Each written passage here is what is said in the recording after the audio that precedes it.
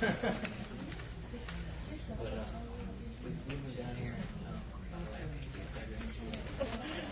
try to just cross the next sheet. Welcome to the new writing series. It is my pleasure to be hosting two amazing writers today, one of whom works in the literature building, and we love her, and one of whom I will get to hear for the very first time today. So it's Heather Fowler and John Gery, and to introduce them is Paula Garcia. Did I say it wrong? Okay. Here. Oh, I'm sorry. Is John going first or Heather? Heather. Great, Heather. Heather Fowler's work resides in the in-between. It's between elegance and crudeness, real and unreal, love and lust, quiet and loud, subtle and grand, funny and dead serious. She works to craft stories rooted in a confident sort of uncertainty, a place where the story's characters feel simultaneously actual and imaginary. Fowler has 4 story collections: Suspended Heart, People with Holes, This Time While We're Awake, and her most recent, the amazingly titled, Elegantly Naked in My Sexy Mental Illness, and one upcoming collaborative poetry collection, Barebold's Swinging, written with Meg Tuitt and Michelle Rio. You might see Heather roaming the halls of the UCSD Lit Building as the academic files coordinator, or you might see her editorial hand in Corian Magazine and the Journal of Postcolonial Cultures and Societies. Please help me in introducing Heather Fowler.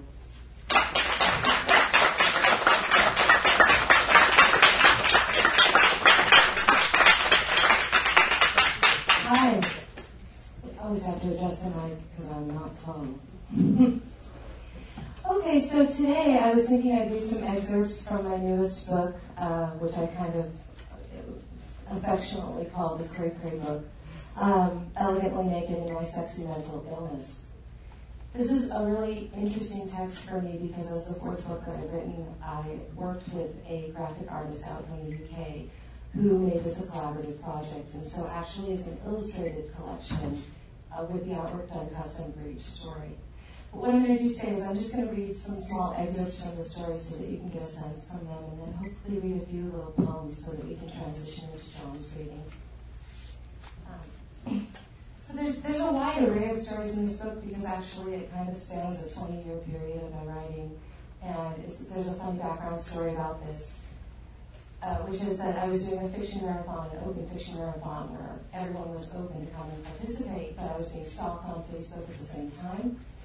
And as the story started to involve mental illness, the stalking got worse and worse. So while that happened, the marathon was killed halfway through.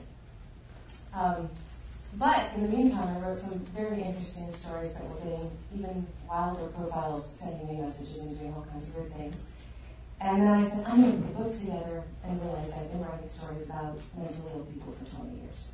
So I'm going to read a piece first called, that's an excerpt from a piece called Speak to Me with Tenderness, Howard's Son.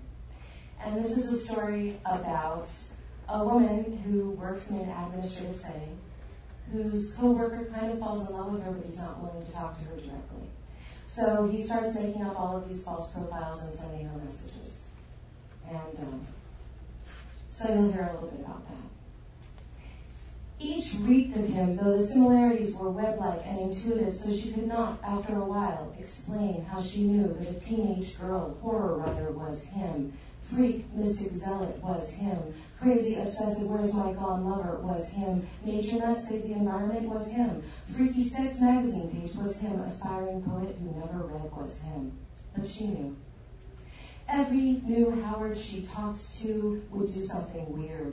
Friend her when they had no friends, display a quote that sounded like a fuck-off to her patent non-reaction to his mixtape, address something she and Howard had just spoken about, staplers, dreams, or even simply show art or book taste that, in combination with whatever they said first, second, or third, spelled out his name like a flare from an airplane.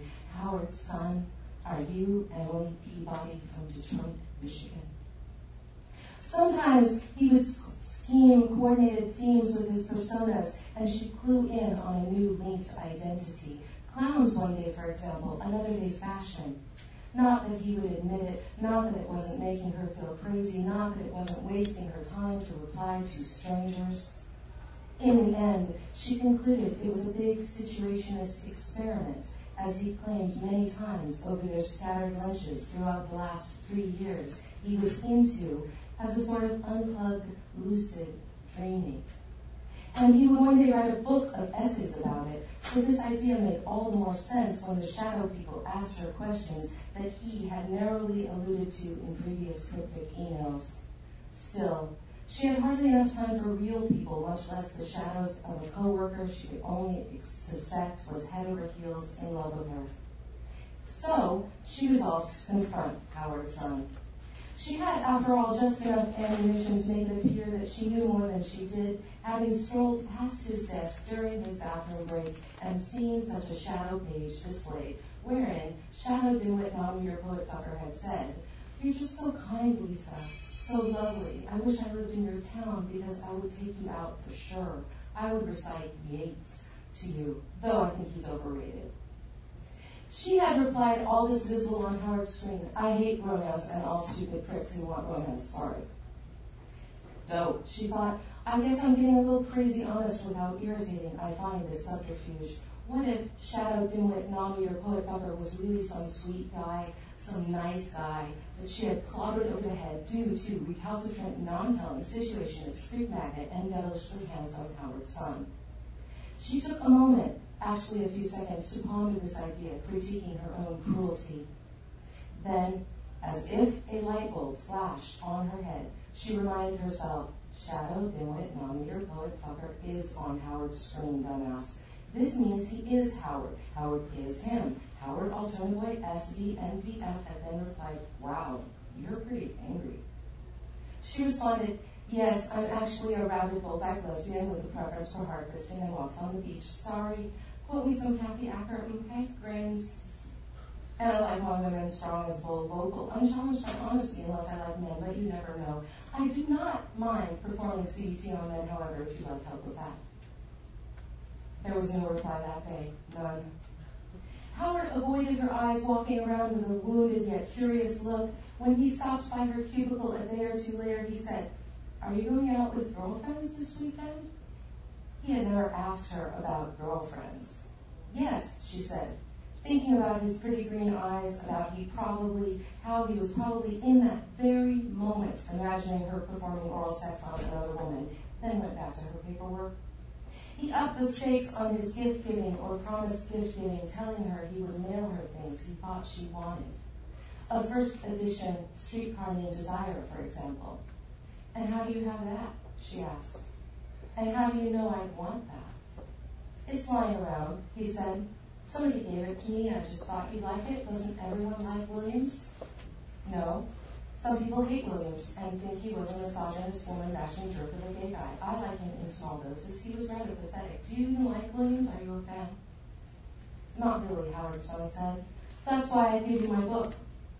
He took this moment to scratch his growing stubble, stare beseechingly at her with his heavily lashed doe eyes, as if he said something altogether different in this eye meet than he had in his words.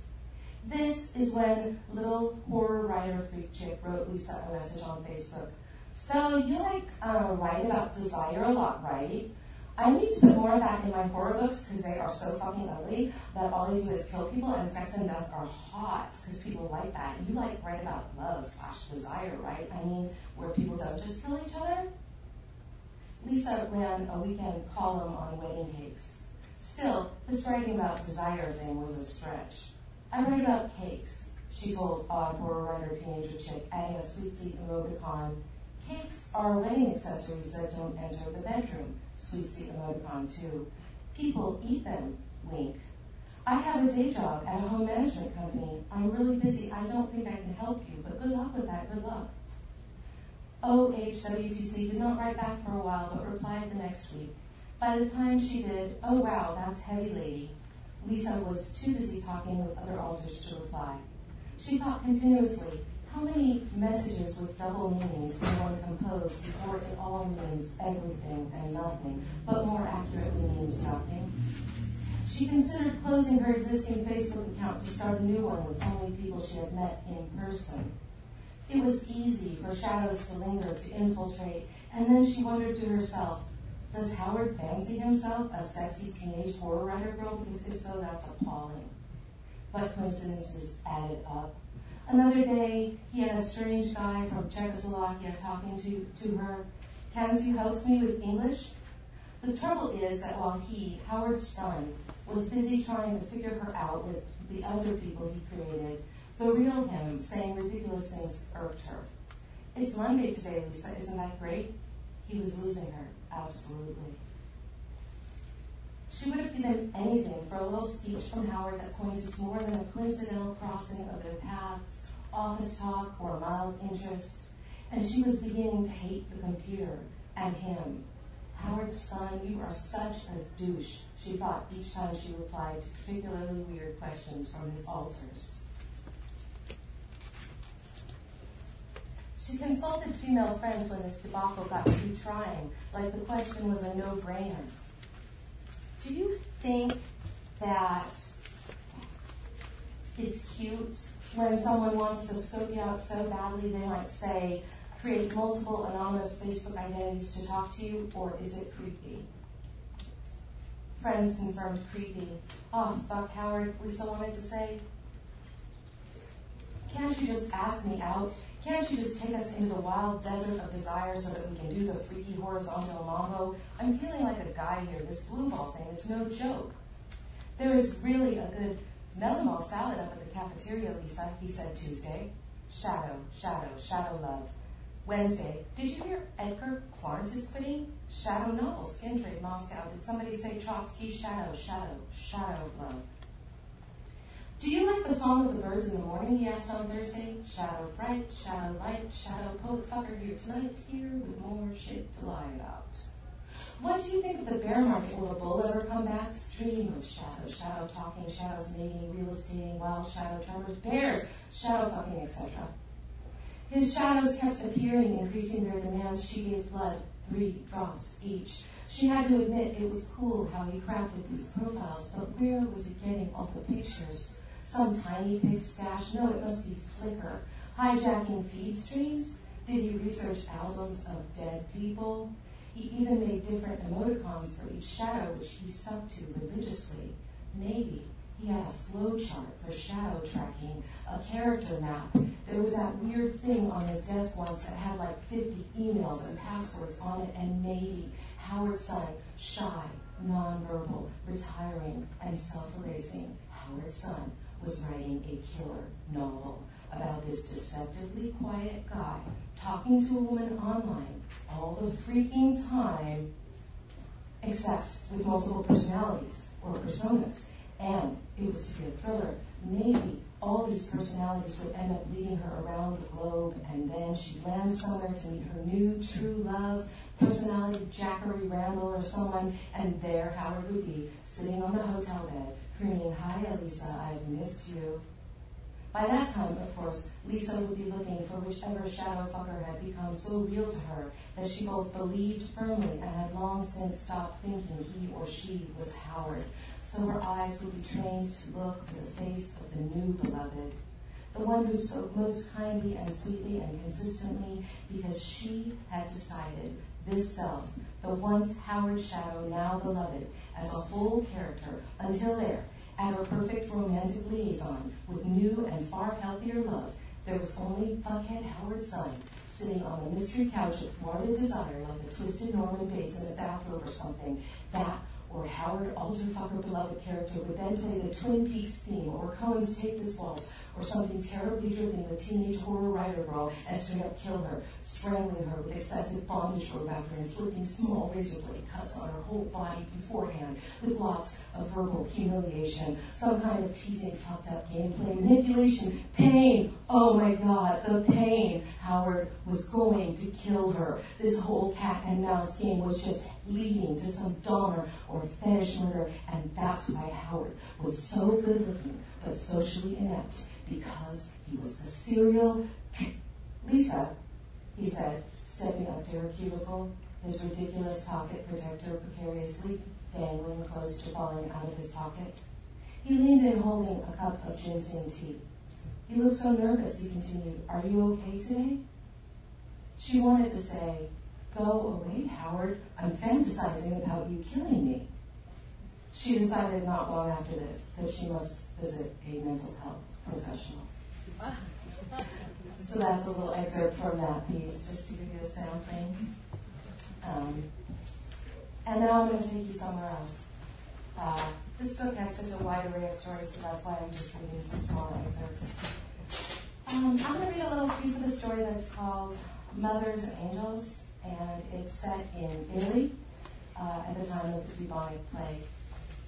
And it was actually very fascinating because I started to do some research when I was interested in writing about World War II, and I was looking at the stars that the Jews were wearing in World War II, and so I did some background research, and I wanted to find the earliest instance of the sewing of fabric onto people's clothing and persecution related to their religion and creed. And so I found this instance that the Catholics in Italy were persecuting the Jews, and I decided to write this story set then. So I'm going to read a tiny excerpt of that. And if I slaughter any piece of Italian, I apologize in advance to any Italianists in the audience who did read and help me with the Italian in the book, such that it would read correctly, even if my accent doesn't do it as much justice. Okay, so I'm going to read a sampling from this story, and we have this young girl and her mother, and they have left. They have basically left the city, and they're kind of hiding, and they're trying to find food, and they're trying to have refuge, and the mother has the plague. So I'm going to read a little piece of this story. May 3rd, 1348. Yesterday, when she came home, a dingy cast clung to her skin. I've seen them, she said, the Rossettis, the Di Carlos, and there is no food. 1,000 florins could not buy us food. The Rossettis were our new neighbors. They had been a family of 12. Mother spoke on, historical. Wasn't the flood of 33 enough? What a curse, this city. No bridges but the Rubicante over the Arno. We are punished and doomed. God does not exist. He is testing us. No. As if de Brienne wasn't the worst, pursued by his men, and now we are pursued by him. It's a damned life, Cara. She swept her hands over her dirty skirt as if to smooth it. She said, I dreamt last night of bridges swept away by black water and chairs mangled against the city walls. I dreamt of children carried away by that water, their eyes open, they did not breathe. Their eyes were black. Only now there is no water. Only this heat, this fear of dying, this death. We had lit no wicks to preserve the secret of our presence. She sobbed and flung her arms around my neck. No, no, you must not cry, you must not. Tears burned my skin. We wept as I took a blanket and mopped her face clean. That was my first offense. She had told me not to disturb her dust. If I had left her alone, she may have survived. That night, I slipped into her bed. She woke screaming, and I hushed her. The next day, I said, I'm going to look for food. If harm will come, it will come. She sighed but didn't argue. Before dark, she said, we must be back before dark. I brought us meat from a freshly butchered dog, bread, and a cluster of grapes. I left the knife on the road. Outside the door, a white kitten mewled, starved, ribs cleanly visible, and it appeared that tiny worms crawled in its stomach. My hands were dripping with blood. I walked past it quickly and shut the door. We cooked the meat and then ate in silence until Mother asked, what is that noise? Do you hear something? The mews ricocheted faintly in the walls. I hear nothing. It's Alfina, Mother said. I'm sure that outside the door she found us. I'll go get her. It's not Alfina, I shouted. It's a rabbit kitten, and we can't let it in. I know her now, Mother said, and we must bring her inside. Mother, it is not your cat. I saw it. It's white, not gray like Alfina. Still, my mother said, a white cat in times like these is an angel. Go let it in. I opened the door and the cat rushed in. It went to her immediately as if it recognized its chance for survival. May 5th, 1348. The kitten was Mother's sole pleasure. She nurtured it, coddled it, spoke softly and sweetly of meals it would eat when this was done, but it was ugly to me. Mother would do nothing without it. The cat had sharp golden eyes that burned in the dark like sticks from a spit. Each day I went out and found whatever was edible. Mother spoke to the cat and daydreamed, huddled on a chair. She named it Speranza, hope. One day she would not get up from her pallet. I feel warm, she said, I need rest. But she could not sleep. Beneath her blouse, a black dot darkened. She did not tell me about it for days. And when she did, she said, Cara, go find another house, leave me. I could not. I would not. Go away, she screeched. You're not safe here. I prayed for her, but the buboes appeared on her thighs and groin. Her cheeks swelled, but it was better to live together than die separately, and so I remained. May 7, 1348, dusk. I often think about that moment, she said. When you go up to the sky, I imagine a lady in gold sheets pulling me up an alabaster staircase, and your father is there. He smiles and welcomes me. There is no plague, no bodies left uncovered. I can talk to my daughter there. It's, Mother, I am your daughter. I have no daughter, she said. And then, as if I were a friendly urchin, but you can keep me company. Beneath her skin, the bruises appeared. She walked like a drunkard from room to room, delirious, carrying the cat by its nape. Her hair, once lustrous and black, now appeared a matted nest of char. She laughed, her head flung back on her shoulders, at jokes only she could hear. The cat was dying too. Bits of fur fell from its abdomen. Worms thrashed beneath its skin.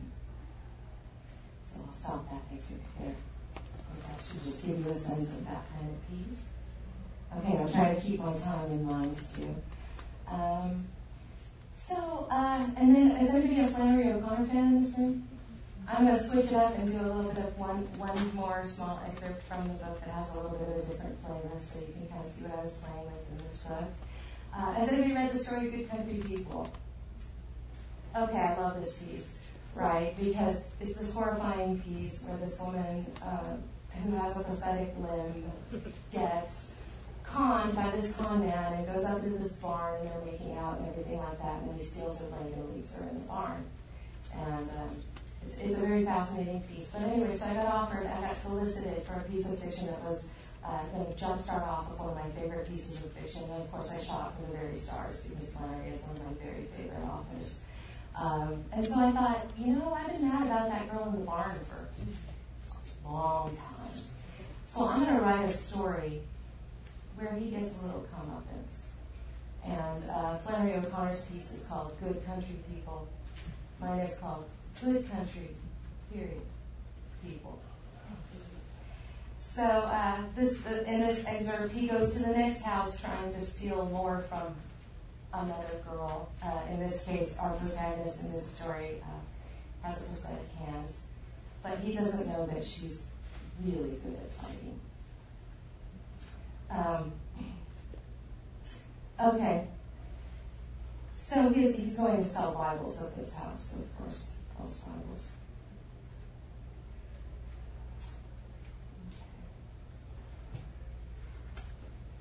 He who loses his life shall find it was a thing she remembered the boy had said, and oh Lord, it did trouble Anne, want something found. Maybe just something nice for her mama, who was a good woman no matter what anybody said. It did rather trouble that Ray Adams wouldn't give John Ella any sugar. Not like her mama didn't make him dinner, do his dishes, not like he had a chance with Trouble Ann. Soon enough, though, Ray Adams had left for the night, skulking in the sun hung low in the sky. Not long after, Trouble watched the boy exit, pressing his silly lips to her mama's round hand, kissing it again and again, like in queenly tribute. But they hadn't, Trouble Ann speculated, done nothing. Boy was still simpering, still too kind, would have had a taller gait, how boys were when they pounded something. And fuck it all, Treble Ann said, sweaty from her exertion.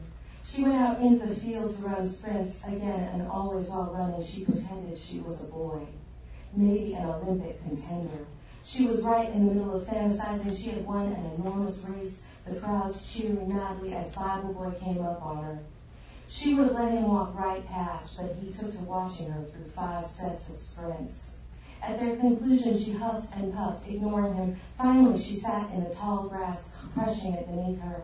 Then, "Why are you still watching me?" she asked. "'Cause I want to," he replied. She smiled before saying, "You sell any Bibles in there, holy man, weak-hearted boy?" "No, but I think your mama might have wanted me in her bed." "So do it already," Treble Ann replied. "Would it kill you? I'll give you a nickel." The boy's eyes widened as he took an in-suck of breath. "You say you want me to do your mama?" She cocked her head, inspecting his lapel, his dirty pants with dust dragging on their hems. "You or somebody better." What's that on your wrist?" he asked, sat beside her and said, "It's a wood club, right? What, can't afford a real hand? Not going to grab anything with that." "I don't use it to grab," she said. Giggling again, he then took her club fist and brushed it over his cheek. She pulled it back. "I got a real prosthetic," she said. "I just don't like it." "But what else you got in that valise besides Bibles?" "Oh, nothing," he said. "Nothing you want." "I bet something," she argued. "You don't know what I want." "We should trade," he said. "You just tell me what you want out of this shitty asshole of a life, and I'll show you what's in my bag." Treble Ann said, "Deal. I want to own my daddy's old store that he lost it to the bank. I want to fire my boss, and I want to know everybody's business. Good enough, now open it." "You're kind of pretty, Treble Ann," the boy replied, "dirty hair and all. Think your mama can see you and me out here in this tall grass?" "Why you ask?" Treble Ann inquired, interested. "You want to wrestle? Because I would be happy to." "Yeah, I want to wrestle against those tits," he said. "Be a good girl and give them to me." "Oh, I'll give them to you all right," she replied. "Stifle your face with them till you can't breathe like this." She made a couple of asphyxiated faces, clowning, then said, "But first show me what's in the bag." The boy scooted his bony butt closer on the grass, weirdly whispering again, "I got a girl's leg in here. I got another girl's eyeball. Can I have your club hand now, Treble Ann, to place in my hand, to put in my valise? I think I want it." "No, you stupid piece of shit," she said. "You can't have nothing you want." He laughed, another stream of high-pitched giggles, and then said, "Keep it in the bag if you want to." She grabbed the valise and threw it open. There they were, just as he said, a real Bible and a fake Bible, too. "Shitfire," she said. "You weren't kidding." "I may look like one, but I don't kid," he murmured, tracing his fingers across her breasts. She trembled. The sensations were confusing, sweet and menacing at once.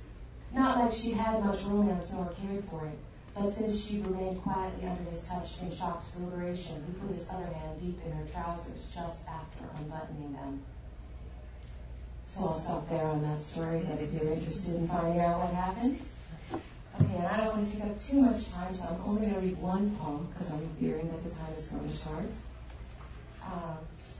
This is a poem from a series called Alexandrines for Lorca, and I'm only going to read one, so I'll be quick. 2? Okay. This is a wonderful series that I wrote when I was really enjoying reading A Town of Lorca. Unfortunately, because I don't speak Spanish, I read them in translation, but I had about 15 different books, and I was really falling in love with gauging the differences in translations, so this was a lot of fun. And they're all sonnets, and they all mimic the form of his Dark Love Sonnets, which was a secret book of his that he wrote.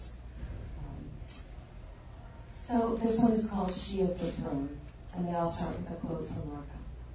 "I don't want to hear again that the dead do not lose their blood, that the putrid mouth goes on asking for water."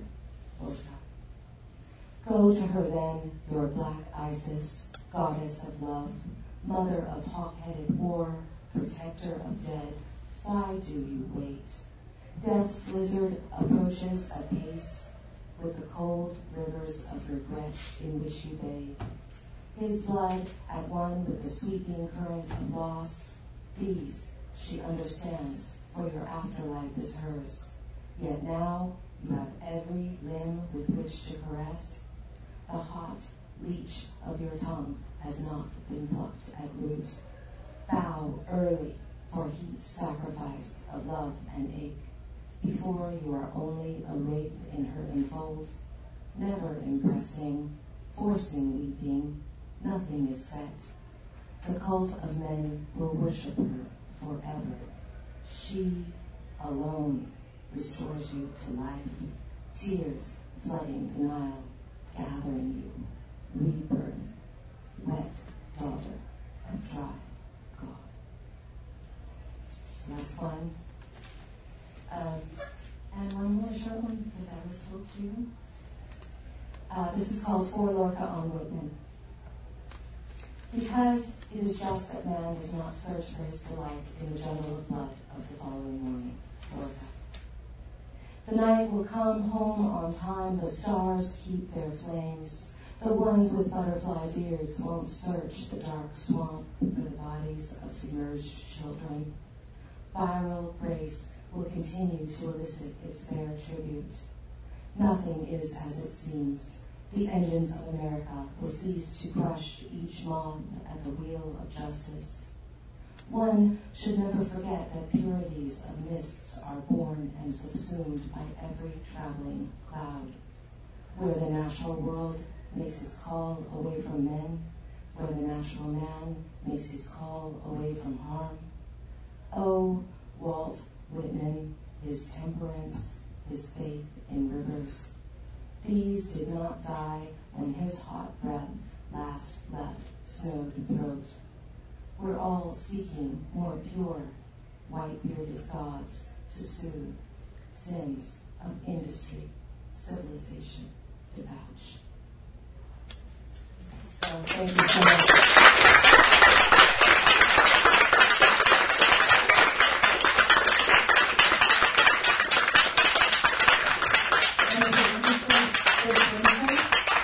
Three of these sonnets will be performed with an opera performance with the music compositions, so stay tuned for that. I'll send out announcements.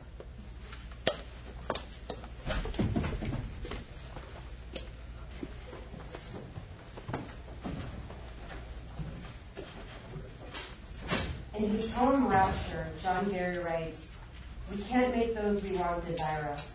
Thus, kindness is no longer called forth here, but rapture. You are not allowed, you are not allowed, you are not allowed." Gery takes the time to let a moment breathe, to let it proclaim its presence in many contexts. Here we're directed to the manyness in the you, to the proclamation's initial intent, its utterance, and its eventual collapse.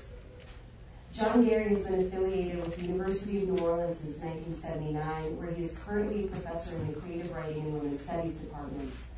He's collaborated on translations from Armenian, Serbian, Chinese, Italian, and French, has been translated himself into 7 languages, and has published 7 poetry collections, including his most recent, Have At You Now. Please put your hands together for John Gery.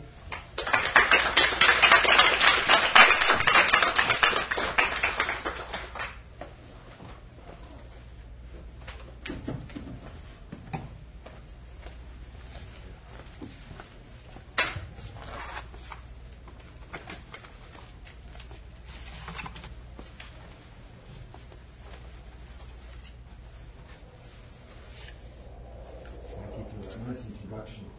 It's a great pleasure to be here. Great honor. Thank you especially to Heather for the invitation and for the reading, and to Anna Joy also.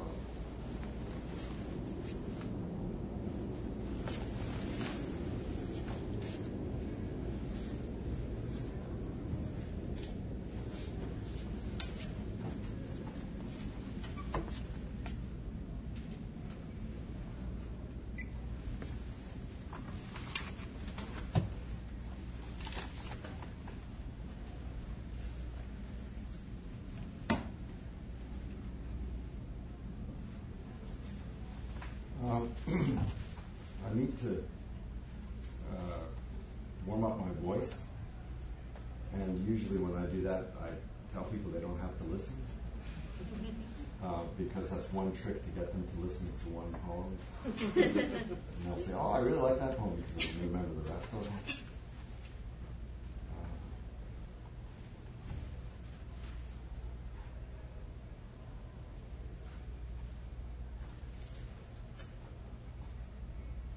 So I'll try this one.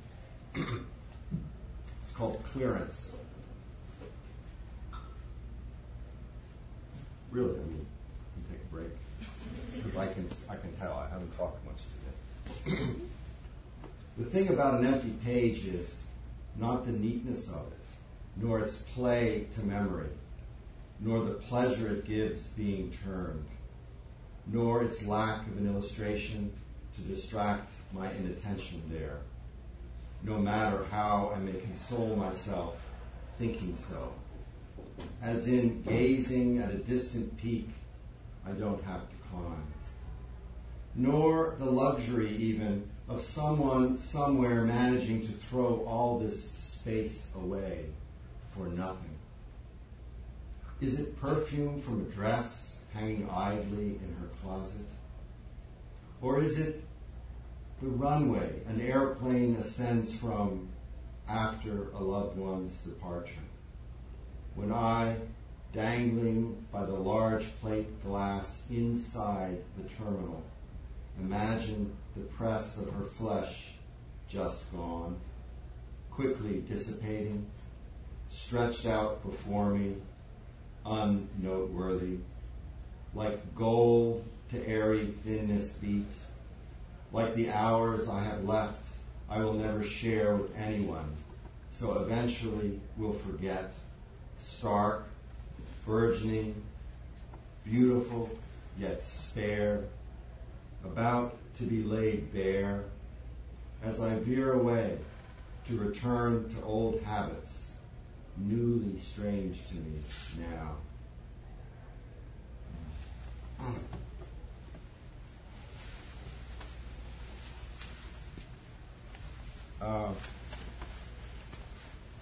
What I like to do when I do a reading is imagine that I actually have a sort of a focus,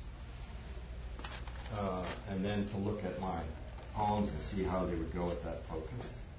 And what I thought about, and then usually I end up abandoning this, but at least it sounds like it has some focus, and sometimes it stays for a while. And I was thinking, I mean, this is my first time in San Diego. I just got here about 3 hours ago, and it's really interesting.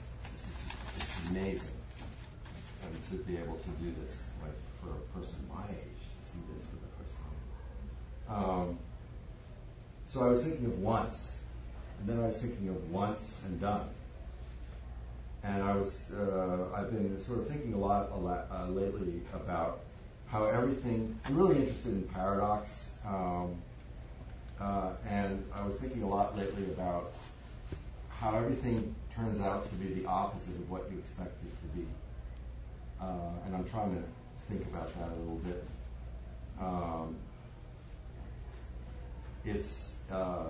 I'm going to misquote the lines, but it's Ezra Pound who says something like, the young are always, I can't quote it directly, the young are always seeking for their souls, the old, the fulfillment of their desires. And I remember being young and thinking about food when you think you're supposed to be thinking about sex, and then getting older and thinking about sex when you're supposed to be thinking about food. So that's one of the examples of me, the way things turn out to be the opposite. I mean, it's like, it doesn't make any sense. So I was thinking about death and how we're afraid of death, which is pretty reasonable, although it's really alluring. And I thought maybe one of the problems with death is that what if, at least for me, what if you got there and there wasn't any paradox? Like, that would be the real problem. Like, if it all made sense, then it would be a problem. And yet, the whole time you're alive, you're always trying to get past the paradoxes to what's clear. So you think, well, at least when I die, it'll be clear. But then when you get there, you really wish there would be paradoxes. See what I'm saying? Sort of reverse.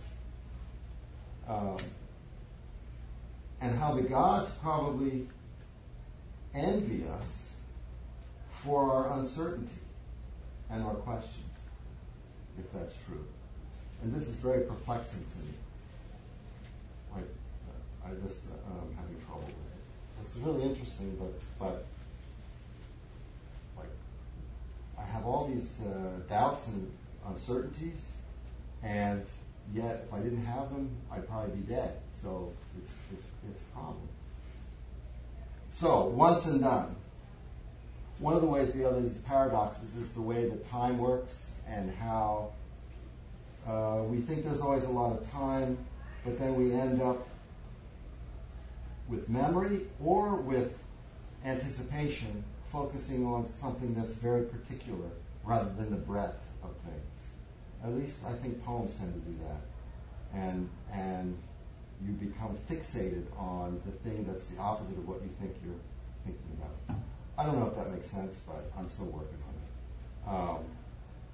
So I'll read a poem. This is called Party Look.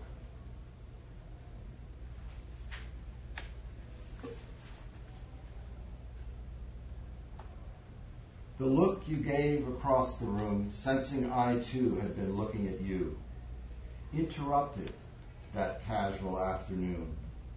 The way a door swings open 2, 3, or more times before you glimpse, gasping, the body on the floor. I thought little at first.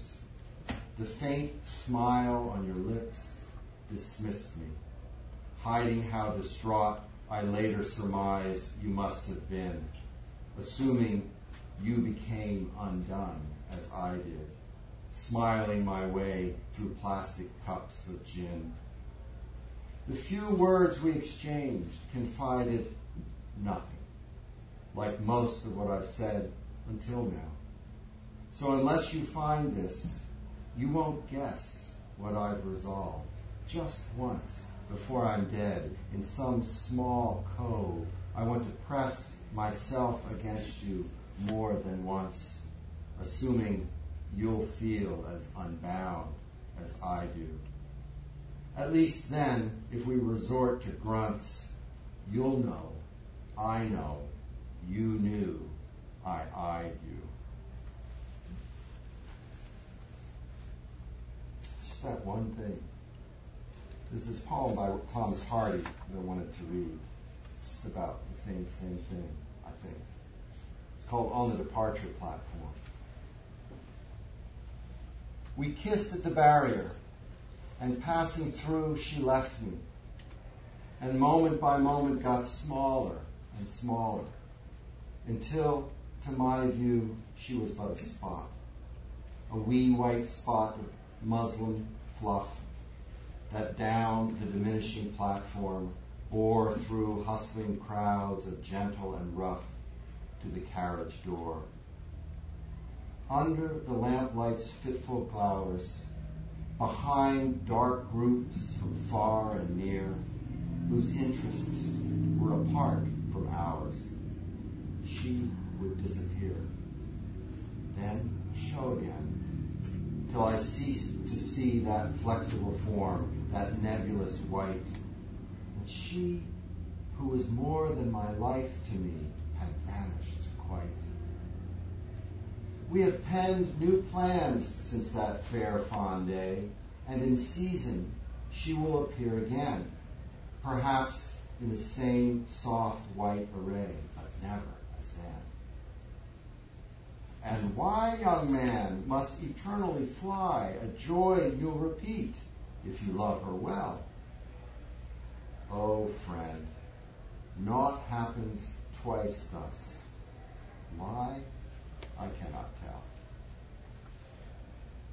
It was Thomas Hardy who said that sometimes you may see someone across a room and glance them, and you can't forget it.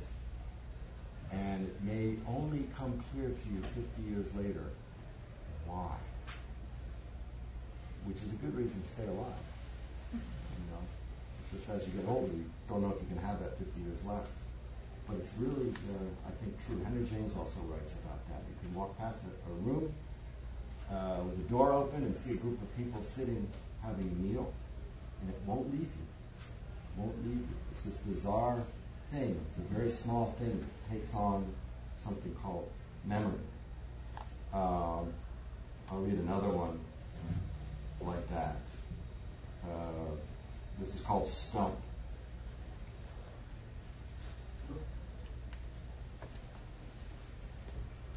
A hollowed-out trunk in a field. A tree I never knew. Catalpa, maybe, or elm. To us, a shallow fort we soon outgrew. It withstood a hard decade of winters. Look at it now. Fat stub. A small lump stuck in my imagination, like a breadcrumb brushed under table linen. Frost, no doubt, had killed it. Or who knows, a rare pestilence of scarabs. Yet glued still to the inside wall of my cranium, it remains somehow fated to be exhumed like this, its jagged edges splintering above that hide of snow we loved to puncture with our boots, stumbling into its core. And it has worn through the years of my forgetting friends' names, the total casualties of the Arab War, a trace of nothing, a place where I scraped my knee once, sat on its roots, and cried, though who can recall what for?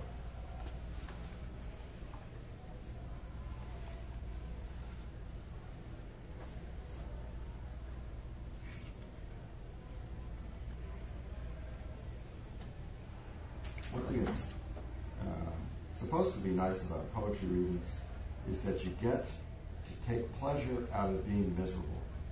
It's another one of those things. So if I'm really successful at conveying to you how miserable I am, then you'll be happy. So I'm working on it. This is from a book by John Hawkes. It's called Travesty. I mean, this is a poem about that book. In Travesty. In Travesty, a novel by John Hawkes, the papa drives his wife, son, and son's wife toward a cliff in France, next to a sea, I think, to crash and die. Everyone balks, learning how little papa values life. That he would ravage not only these three who mean the world to him, but their love too, the trust they've put in him, letting him drive them, for instance. Why would any man decide, late in his life, living in France, to do such a criminal act? How dare deprive them, his loved ones, of their best years? Is it pride, self-hatred, or ambition, this disdain Papa has for those likely to survive him? Does he fear how much his heirs will forget, or how much they'll remember? Fear the pain of losing love, or of losing to rivals who will get to see 10,000 more suns set on Normandy, Lake Erie, or Caracas than he will? I'm amazed how Hawkes can write, so I'll feel sorry for an abject killer, even if I can't recall where his attack was, nor how his victims looked. But here, tonight, in pitch black, death could not feel any realer.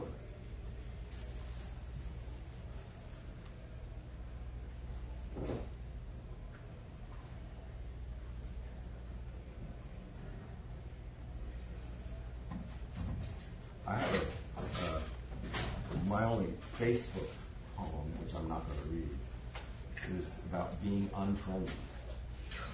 Isn't that what they call it? Like, what do you say? You know, I mean, it's such a strange word, unfriended, or is it disfriended, or defriended, or something like that. So I'm really interested in how much text you generate. And Heather and I first knew each other, not on Facebook, but just because she took a class of mine that was online, of which she is completely expert and I'm totally inept. So I should have been the student and she should have been the professor. But it was really, it was terrible, actually, to tell you the truth. It was terrible because I'm no good at it, and she was so good at it, she made me realize how much that can work.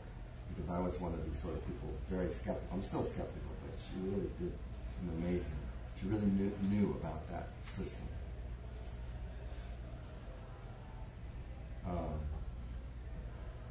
But I can't really connect, so I forget. I'm not going to try. I'll just read this poem instead. This is called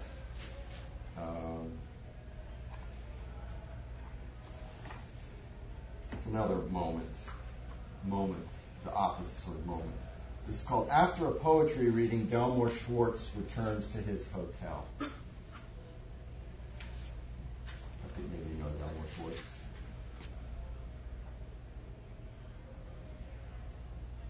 It's in his voice. That moment I walked in, I lost my beauty, and in a bookshop no less.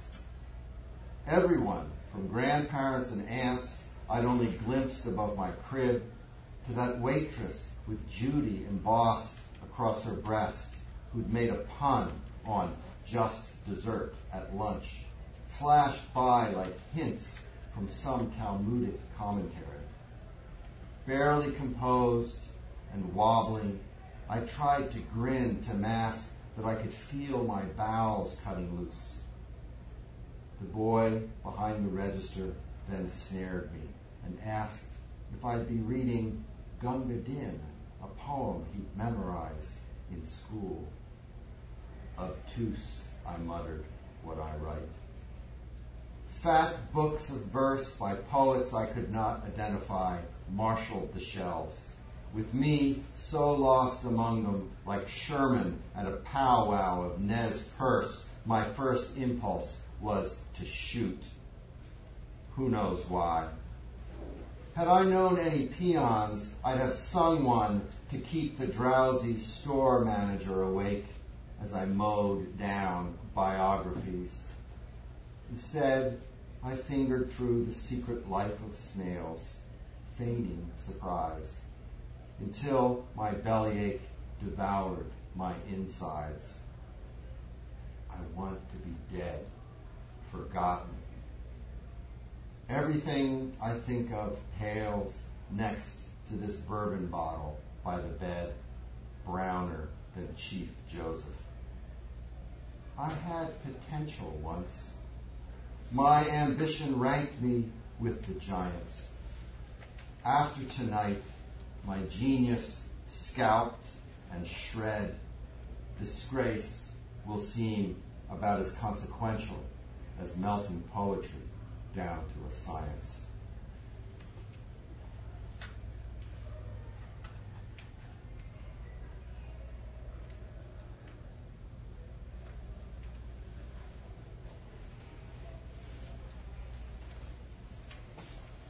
And then I wanted to write a poem trying to use different verb tenses. A lot of times people don't take advantage of that for different verb tenses or different verb shapes. It's called Your Other Woman. That woman who exposed her breasts to me was not the one you prophesied. Exactly as you'd said, she suddenly undid her blouse and pulled the front aside, inviting me under those evergreens to taste her chalky, freckled flesh and pressed my palm inside her open jeans. I hesitated, trying to refresh my memory of what else you'd predicted. Reclined against a tree yet tense, she'd guide me to one breast, you'd said. I licked it, conspiring with my silence. In one sense, she matched your dream of my desiring, nudging me down between her thighs, where coaxed by her sighs, my mouth searched the spring my tongue drew moisture from. Her muffled cries, as you'd imagined them, garbled the words she seemed determined not to keep. Words voiced as sounds shaped to be overheard, as though, like you, she felt her body leap some crevice, then savored the journey down. You wouldn't have been disappointed had you stepped out, dropping the dressing gown you'd loosened as you'd told me this, and joined us, enraptured by the woods, just how you'd promised you would, with one hand on my back, one fondling her cheek, while you two kissed for the first time. You might have been distracted by the pine smell, unmindful how her taste felt different on your lips from mine. You might have led her onto me and faced the two of us entwined, tracing the line from her to me, while I stared up at you and she clung to your shoulder. Still, nothing that happened could subdue the indescribably delicious thrill I won't ever forget of lying at your side, spent yet alert, breathlessly heaving, listening to these things you prophesied, seduced by all you then had me believing.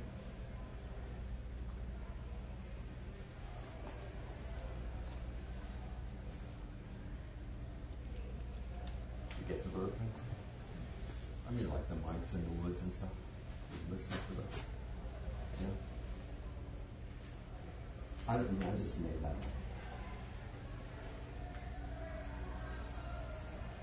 A couple more. Oh, okay.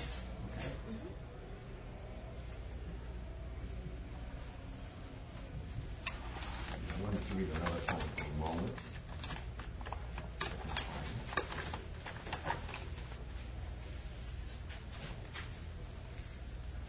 I've been reading mostly poems from this collection, which is called How About You Now. How About You Now is the line that Laertes in Hamlet says when he's fencing with Hamlet in Act 5 at the end. And, you know, the conspiracy between Claudius and Laertes to kill Hamlet, and they take a break, and there's a poison on the end of Laertes' sword, rapier, and they're going like this. And Ostrich says, no hit, neither way. He's not succeeding in stabbing Hamlet, so Hamlet's living on. And they take a break, and the king tries to get him to drink the goblet that has the poison in it, and Hamlet won't do that. So it's like a losing proposition because Hamlet's not dying. And so in the middle, when Hamlet is just standing there, then Laertes turns to him with the sword and says, "How about you now?" And that's when he's able to kill him. And my book is kind of organized around some of the lines from Hamlet, including that one. But let me see if I can find this poem for Peter.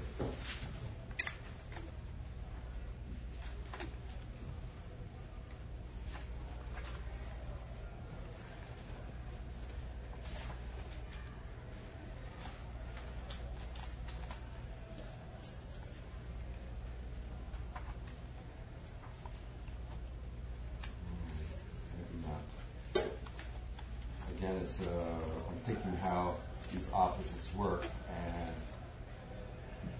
I thought I had it here, but now I don't record.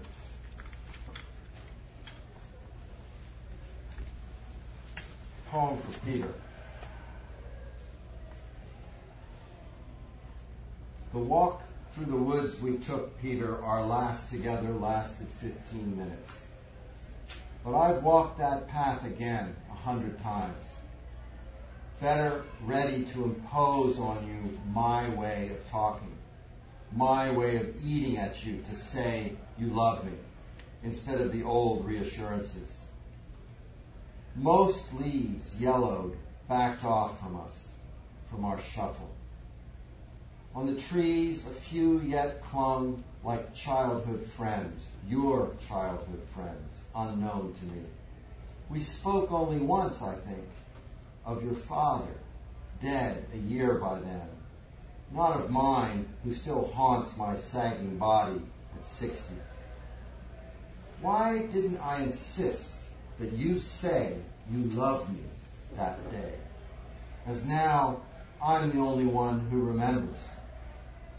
Others, steeped in their accumulated wealth or hundreds of lovers exempted from guilt, most likely have forgotten your popping walk, thin Italian nose, voice like rice paper. You boasted of your nights of wild pleasure in Times Square, while I devoted my words to the first of the women who often complained of my distractions. Why did I not slap you hard for your elemental cool? What made me think I knew then what I've hardly come to know yet about the blunt edges of my own tender skin, my chugging heart and liver, my long round intestines that have proven of so little use save giving me life? Could I have berated you more, Peter, to get you to love me back in those spruces? Not for the sex in your case, but for your alms. I've always wanted to be poor, not starving, not so complicated, just sturdy and straight as nails. And here, you've been happily dead 25 years, you fucking bastard, leaving me only this.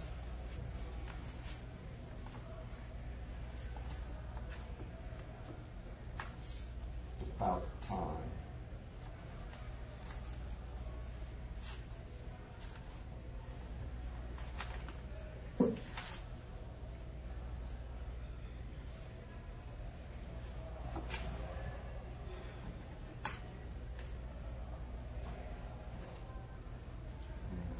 And I'll just read one of these poems. I'm working on a series of dramatic monologues. I've always been interested in dramatic monologues, like the Delmore Schwartz poem.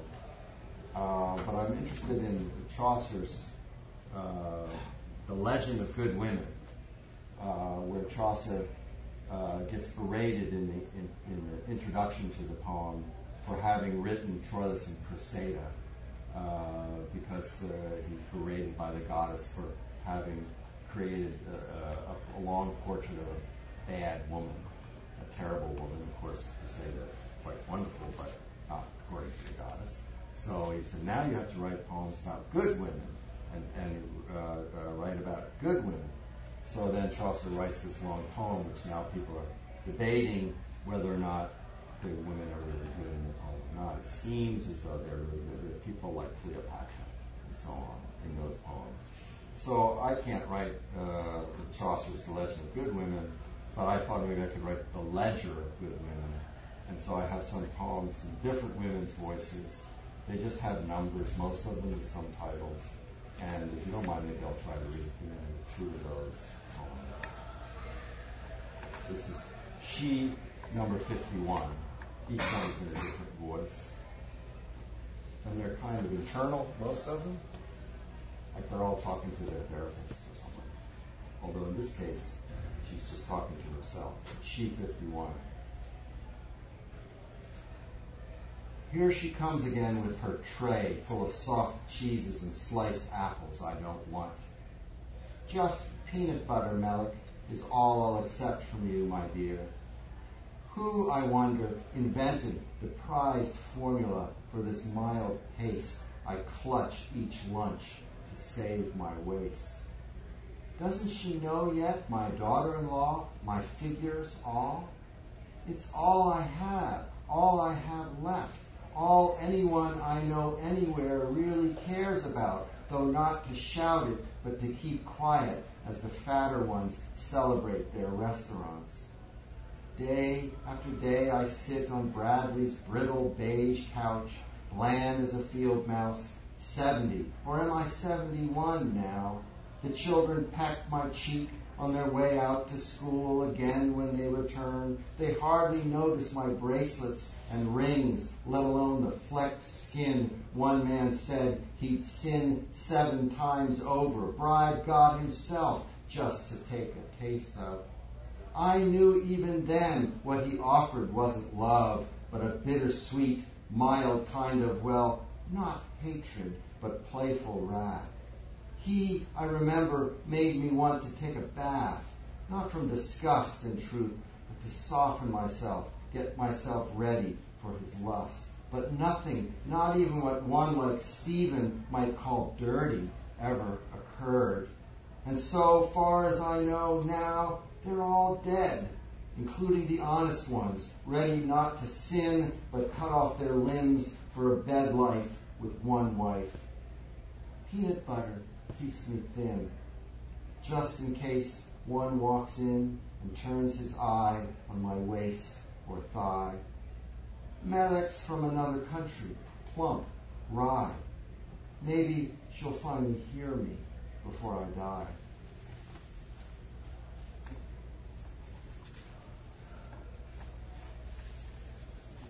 This one's sheet number 58. This is panic attack.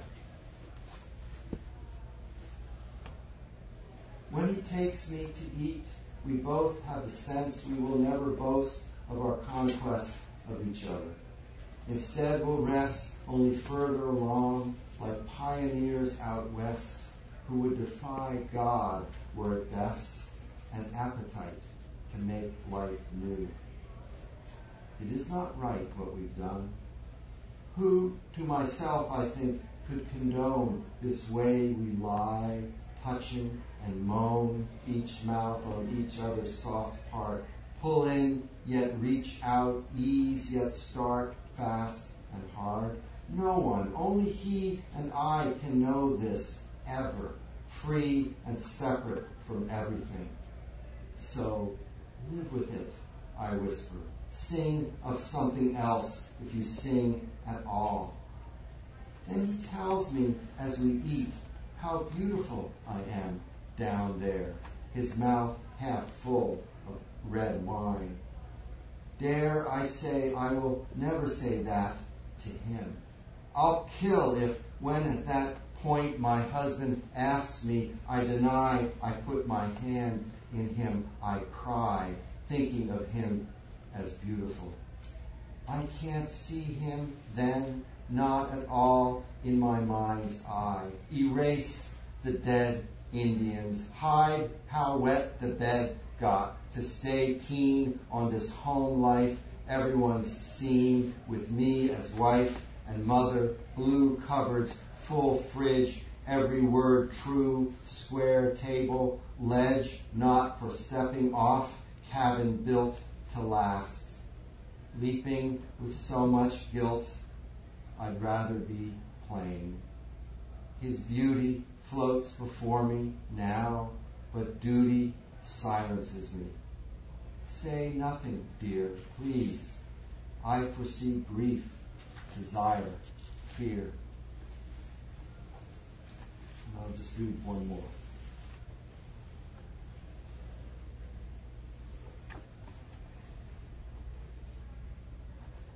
This is called Miracoli. Miracoli is the name of a small, little tiny chapel in Venice, which a couple people here have seen, I know. It's a beautiful marble chapel, and it's like a little jewel box sitting on a canal, all marble. Santa Maria de Miracoli, but this is just called Miracoli.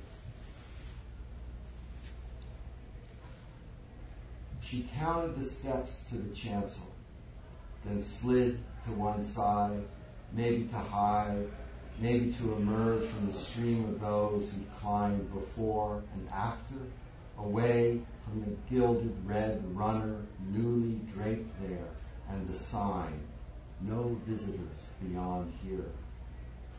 Her fair hair, fallen to her shoulders in the off-light from the rafters, grew paler than heaven.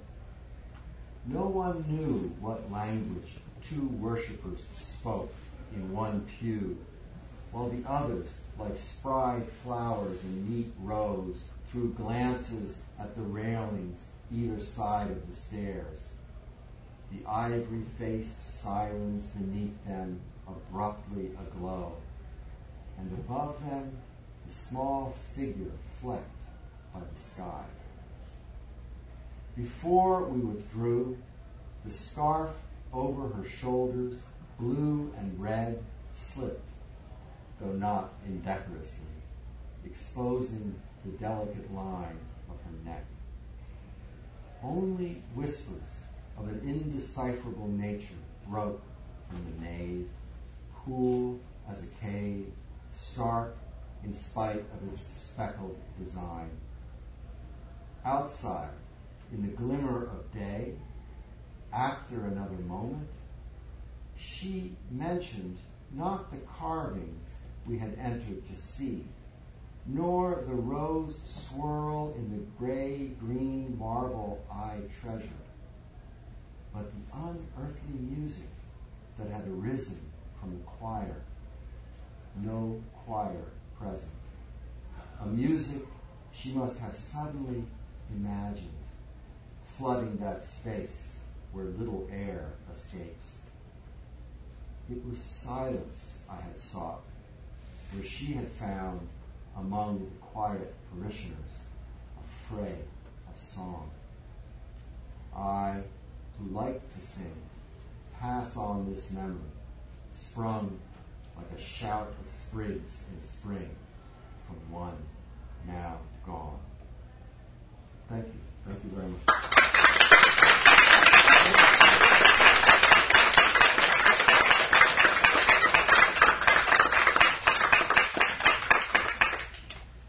So we have a couple of minutes left for questions or comments. If Heather, maybe go ahead. Thank you. All right.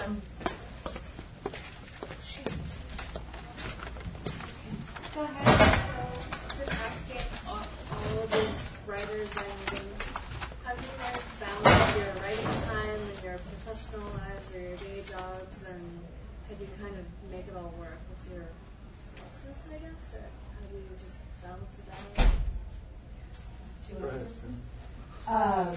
Well, first you lose sleep, Yes. and then you remember what you love, and then you keep doing what you love no matter if you're losing sleep or not.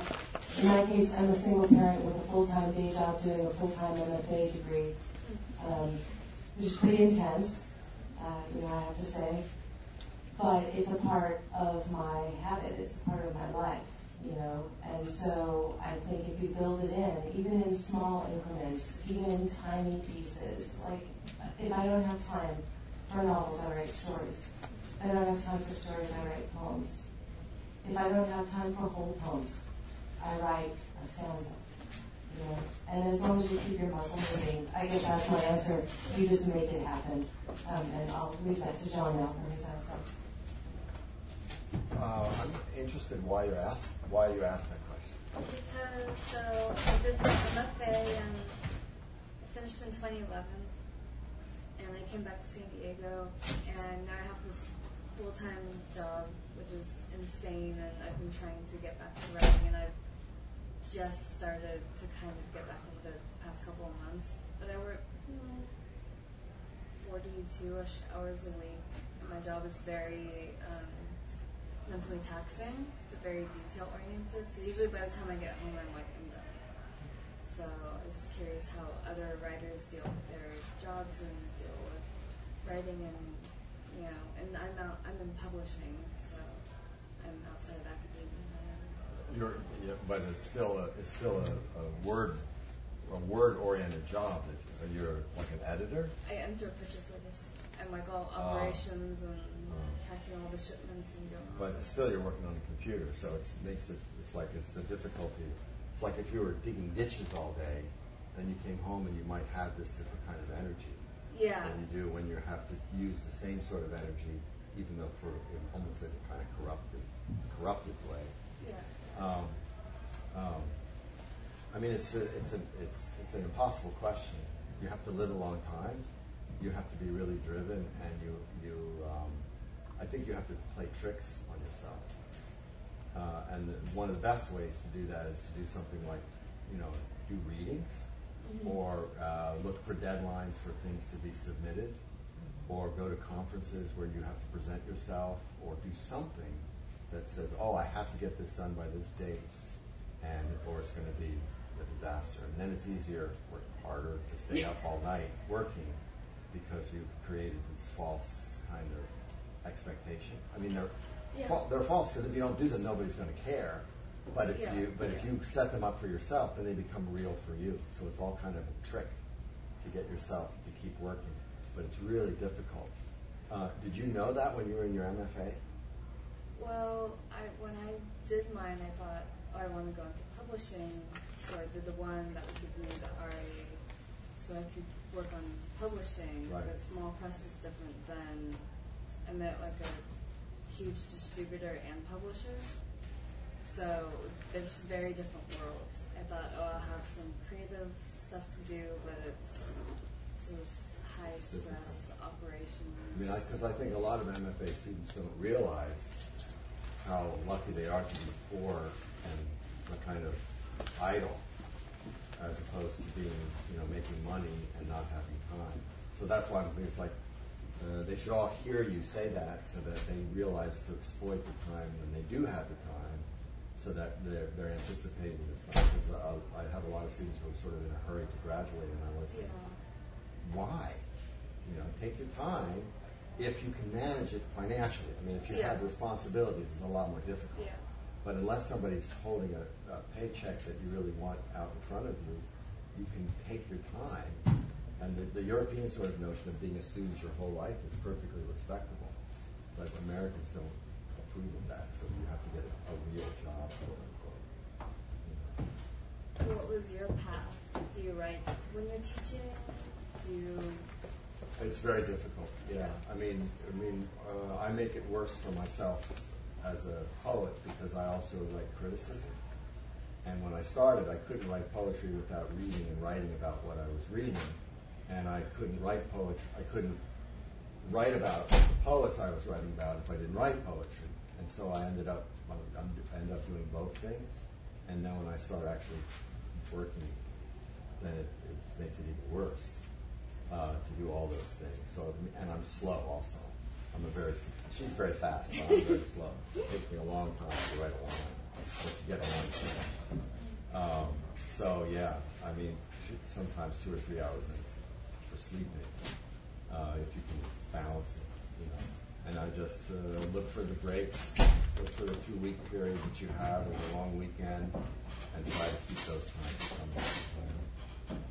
I would add, too, that if you have a community from your writing program or from your graduate degree, people that you've written with and that you feel like you made bonds with, or anything you may have worked on journals with, anything like that, letting those people know what's going on with you is kind of wonderful because in my experience, I've had a lot of writer friends who will call me back to the craft, even when they know that I'm having a really difficult, challenging time. And in a sense, it's almost like your friends in your writing group become kind of angels who are reminding you to do what you love. Yeah. And that's good. I think that does help. Yeah, I think you're right. That's right. I think we have to leave the space for the next thing that's happening in here, but we can say thank you. And there are books for sale.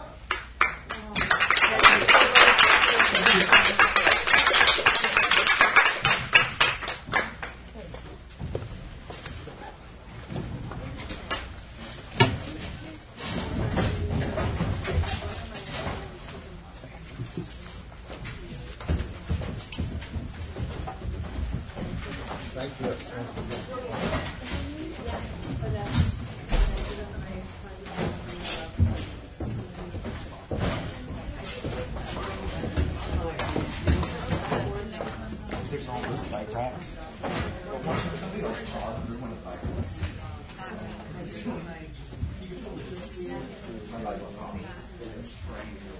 You have to